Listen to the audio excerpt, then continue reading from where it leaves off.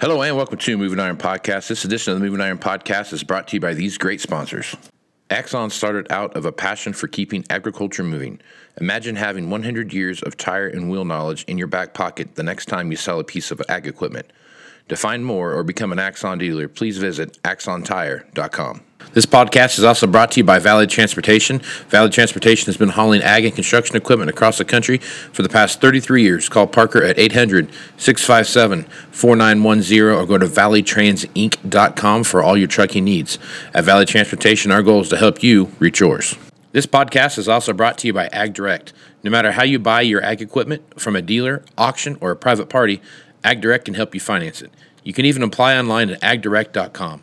Learn more about your financing options at agdirect.com. Moving higher in the 21st century. Hard-working people working hard for you and me. Moving higher, time and time again. Through the years you'll find us here. Moving Iron. Hello and welcome to Moving Iron Podcast. Marcus with Shawn Hackett. This edition of Moving Iron Podcast is brought to you by Axon Tire, helping dealers move more iron for the past 100 years. For more information, go to axontire.com. Also, if you'd like to get yourself a super sweet pocket knife, go to marketing at axontire.com and give them all your details, and they will send one to you. Just tell them that you heard it on the Moving Iron Podcast. Make sure you go to marketing at axontire.com to get that free pocket knife. Valley Transportation has been hauling ag and construction equipment across the country for the past 33 years. Call Parker at 800-657-4910 for all your trucking needs, or go to valleytransinc.com. Valley Transportation, our goal is to help you reach yours. And no matter how you buy your ag equipment, from a dealer, an auction, or a private party, Ag Direct can help you finance it. You can even apply online at agdirect.com. Learn more about your financing options at agdirect.com.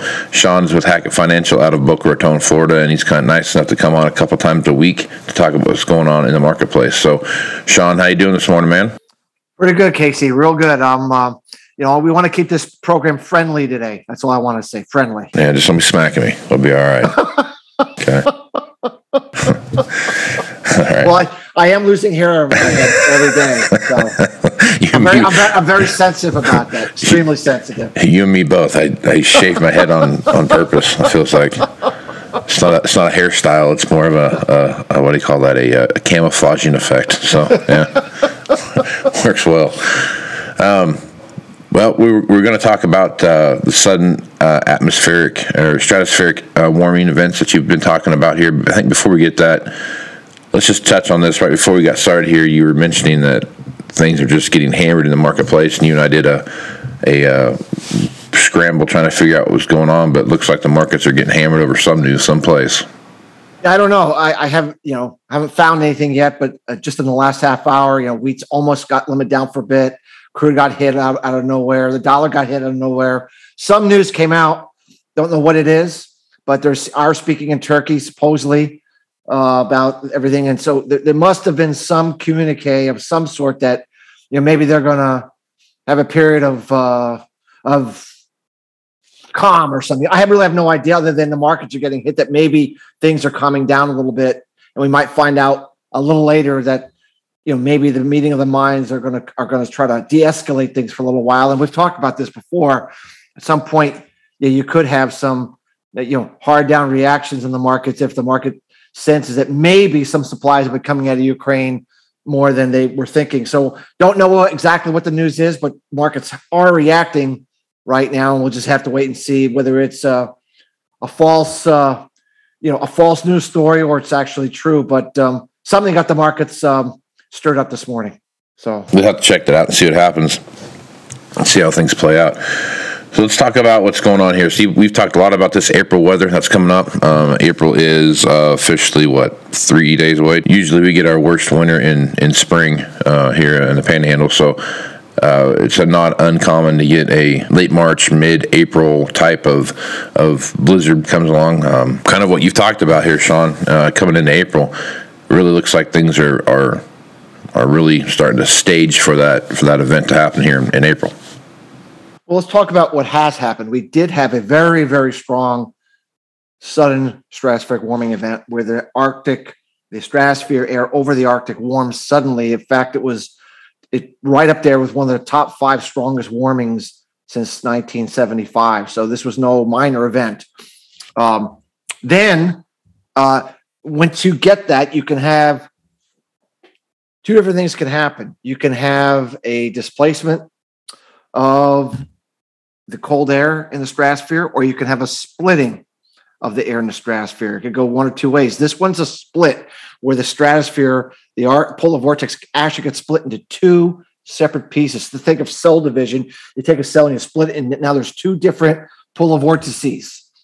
That has happened. So that's what we're dealing with here. And then now these two balls of cold air can go spinning around wildly.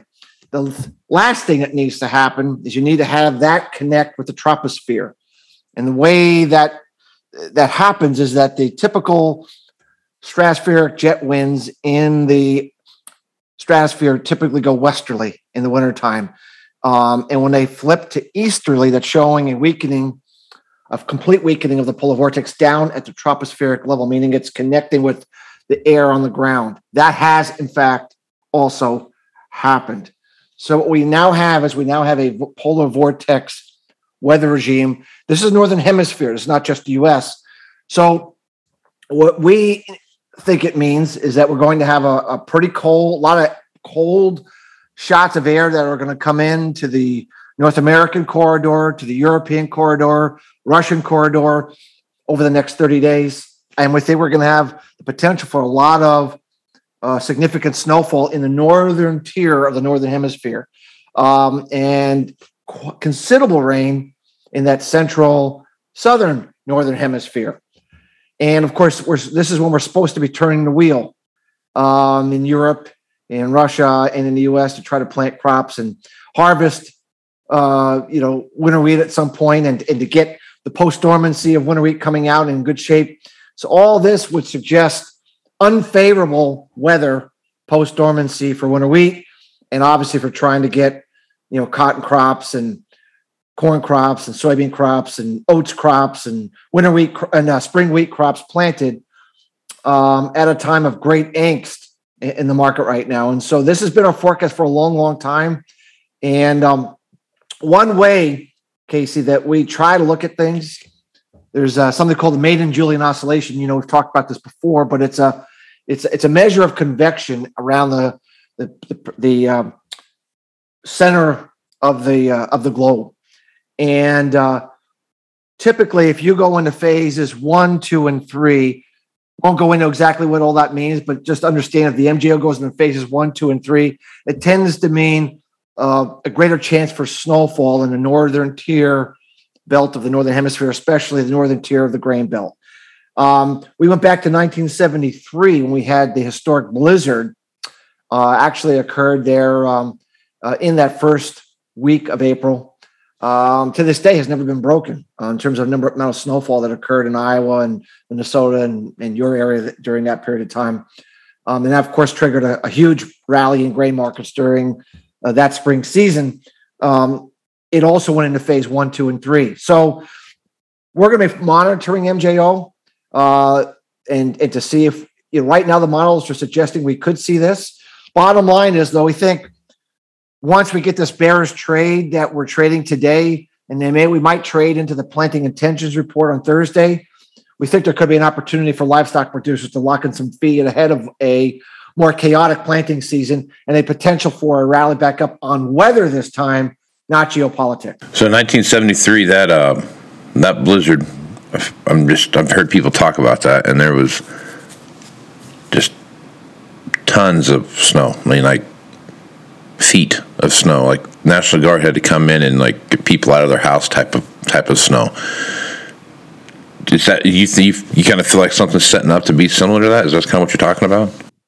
Anytime you're trying to predict that kind of weather event, I mean, no one can say that it's definitely going to happen. It's kind of like when we predicted the frost in Brazil, something that hadn't happened in 26 years. Right. We can never say it's definitely going to happen. Only way you could do it, trying to look at our natural climate cycles, is what are the probabilities of a crazy weather event happening? We believe with the setup we just described, this polar vortex, sun-struck warming, splitting, connection with the troposphere, and the look that we might get a phase 1, 2, 3 MJO, the chances of this happening are the highest they can possibly be. It doesn't mean it's going to happen, but we have our best chance for this kind of a 1 in 100 year kind of snow event in April that you're going to get. And so we're just going to try to monitor this MJO and see how, it's not going to happen this, if it's going to happen more. I think in Iowa, the peak of the storm was April 10th, if I remember correctly. Yeah. So the event, if it's going to occur, would be more around that time frame. So we're going to be trying to do our best to monitor all these micro variables and get a better look at, later this week what that looks like. But we think that most years that's not on the table. I mean, it's just not on the table. It's on the table, and it's on the table in a way that the best possible chance for it to happen are in place for now for that to happen. And so that's, just being on the lookout for that we could get something like that. And if it did occur and we're not able to get corn planted on time and spring wheat planted on time, the market's going to react to weather this time, even though right now it might be reacting negatively to geopolitics, and it may react negatively to this planting intentions report on Thursday, possibly. Ultimately, weather trounces all things. And if we have a delayed planting season, the market will put some weather premium back on. And so we think we're setting up for a potential opportunity for livestock producers to buy feed here, maybe over the next, week or so, depending on exactly what the story is today on geopolitics and how exactly the planting intentions report and the quarterly grain stocks report plays out on Thursday. So right on. Okay. All right. Well, I want to talk about, a few crops, but crazy things are happening that we don't know what's happening. So it's hard to have that discussion. Because obviously what's driving the market right now is the uncertainty in the Black Sea region and what we see happening there. That volatility is definitely in place. Things keep moving the way they're going. But think of it this way, Casey. We talked about this, I forget, either your last episode or the one before that. Everyone has an interest in getting the corn crop planted. Absolutely. Everyone. The world does, Ukraine does, Russia does, and China does. China signed this trade agreement with Russia, officially signed it the day of the invasion, by the way, just pure coincidence, right? It's just made, who would have known? But and China needs corn, and if China has grander intentions of going into Taiwan, I think the Chinese have to believe that we might restrict corn exports to China, which means they're really going to want this Ukraine corn. So if they're going to get this crop planted, when would a ceasefire or some kind of a calming down of tensions need to occur? How about right now? It would make sense that this would be the time to kick the can down. Let's all be friends for a little while. Get the corn crop planted. Start turning the wheels on the winter wheat crop. And once that's going, we still hate each other. Here we round 2 of the invasion. I almost feel like that's the setup here, Casey. And I'm no geopolitical grand wizard here at all in terms of these things, but it just seems to me logically it would make sense for Russia and China to find a way to get these crops harvested and planted before escalating this to the next level. All right, so I think I just saw what's driving this here. Sure. So I just got a New York Times article popped up here on my phone, and the headline is Russia vows to reduce attacks in northern Ukraine, and basically they're saying having less troop presence in the Kyiv area. So that could be what's drawing that a little bit. Well, we talked about this before, that I think that they're going to do everything they can to keep the ag areas of Ukraine intact and support the ag areas to be able to operate during this period. And maybe this is a sign that they're going to create a bubble in the ag group, in the ag areas, to let this happen, because quite frankly, Russia wants it to happen. China wants it to happen. So I really think that the markets have miscalculated that fact. They were trading zero in Ukraine. And China does not want zero out of Ukraine. It's not in China's best interest to have zero in Ukraine. And I cannot imagine that Xi Jinping out of China is talking with Putin and saying, that we want to obliterate Ukraine and ruin all that grain production that they desperately need. I just don't think that's the bigger game plan involved with this entire geopolitical escalation. I think they're calculating a lot of things. The calculation now is get the crop harvested, winter wheat, get the crop planted in corn, and oh, by the way, Russia, make sure you keep selling us that stuff that we need. And maybe this is the beginning of the de-escalation before the re-escalation over the summertime. That's just me talking out loud, but I just think we're set up for that right now. Okay, so here's the quick opening paragraph of this article. So it says, and this is from the New York Times. It says, here's the latest developments from Ukraine. A deputy Russian defense minister said on Tuesday that Russia would sharply reduce military activity near Kyiv in the first signs of progress as the diplomats from Ukraine and Russia discuss a possible ceasefire. So that's a big deal. I mean, that's the city that they want to take so bad, and they're going to sharply reduce the military activity in that area. That shows that they are getting close to, I mean, I don't know, I'm not a military scientist by any means, but it seems like that would be a sign that they're going to start a possible withdrawal if they're giving up on the main city that they went to take anyway. They need to start turning a wheel in a couple of weeks. Yep. And they need to, and I'm not saying farmers aren't ready. I mean, I know some of the Ukraine farmers, some of the best farmers are around, and I'm sure a lot of them have a lot of their inputs and are ready to go. But they do need a safe environment to go ahead and do it. Mm-hmm. I've already seen some pictures that they're getting ready. So I think, the game plan is let's let the farmers do their job. Let's make sure they can do their job. And then once they do their job, then we'll go back to hating each other later. And I think that's the game right now. I think that's the geopolitics is all about chess pieces. Like Garry Kasparov, the famous grand master chess player, he was thinking 15 moves ahead, and what you thought was a bad move here is why he beat you 15 moves later. I think what we're dealing with now is what they're doing today versus what they're anticipating doing 3 and 6 months from now. Right now, the game is de-escalation is what they want to achieve a greater goal later. That's my suspicion here. Yeah. So. Okay. All right. So let's war game this real quick. This blows over. Well, let's put it this way. It blows over to a point that the Ukrainian farmers can go out, they plant the crop, and they bring in just a standard yield crop right now. Obviously, you still got to get it out. There's a lot of port issues in Mariupol. There's a lot of port issues in Odessa. A lot of this grain to go through Bremenhaven up in Germany. I mean, those you start looking at some logistical issues that start playing into all that. Getting ships in and out of the Black Sea with the mines and everything that have been placed there, and getting insurance carriers to carry that stuff. It's a whole other thing. But let's just hypothetically say everything gets back to normal and get the grain out. What effect is that going to have on the market when you start looking at December corn and those kind of things? Well, I mean, it would be if the market believes that it's a true shift. Then the markets have to take a lot of this geopolitical premium off.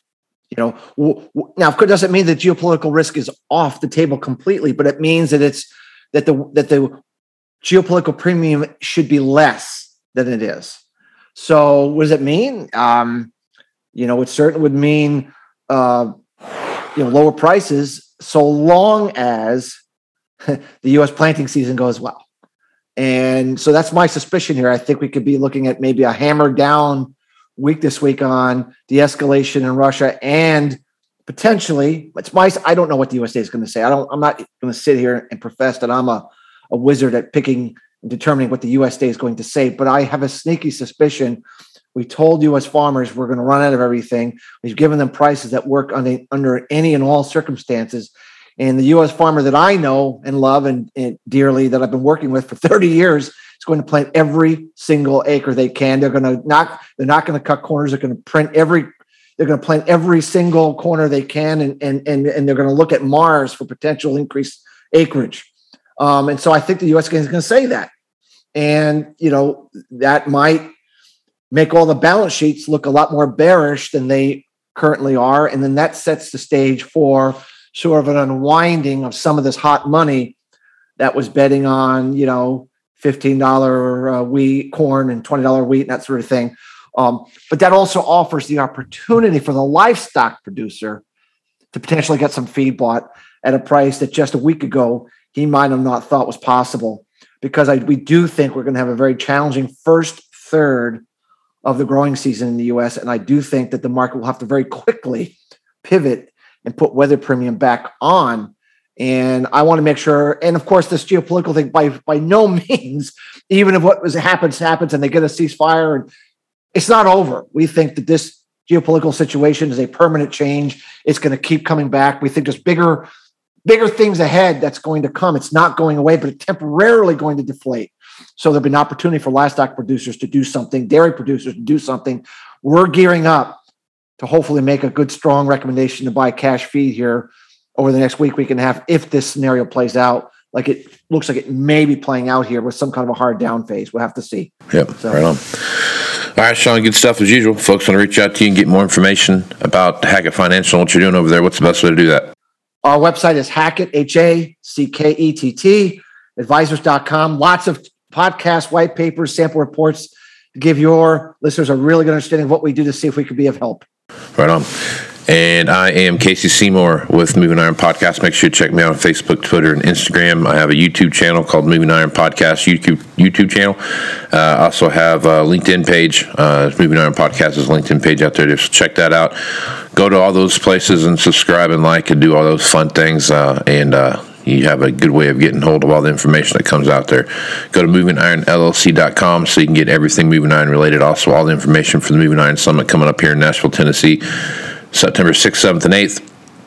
And Shawn's going to be there. He's going to be talking about what's going on from a weather perspective, and switching from an El Nino to from a La Nina to El Nino pattern, and what that looks like, a little bit different than we had the last discussion. So that'll be a good conversation for Shawn to have there, and there'll be a lot of good people there. So if you're a dealer of any kind and you want to enjoy that, be a part of that Moving Iron Summit, make sure you check that out.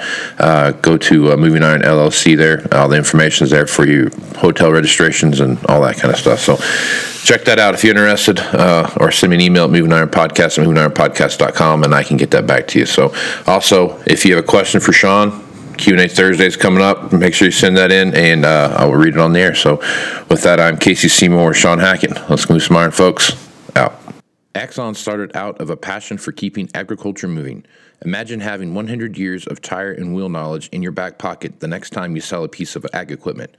To find more or become an Axon dealer, please visit axontire.com. This podcast is also brought to you by Valley Transportation. Valley Transportation has been hauling ag and construction equipment across the country for the past 33 years. Call Parker at 800-657-4910 or go to valleytransinc.com for all your trucking needs. At Valley Transportation, our goal is to help you reach yours. This podcast is also brought to you by Ag Direct.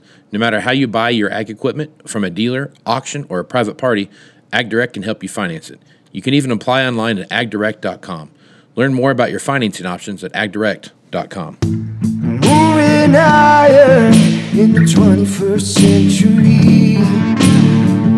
Hard-working people working hard for you and me. Moving higher, time and time again. Through the years you'll find us here. Moving higher.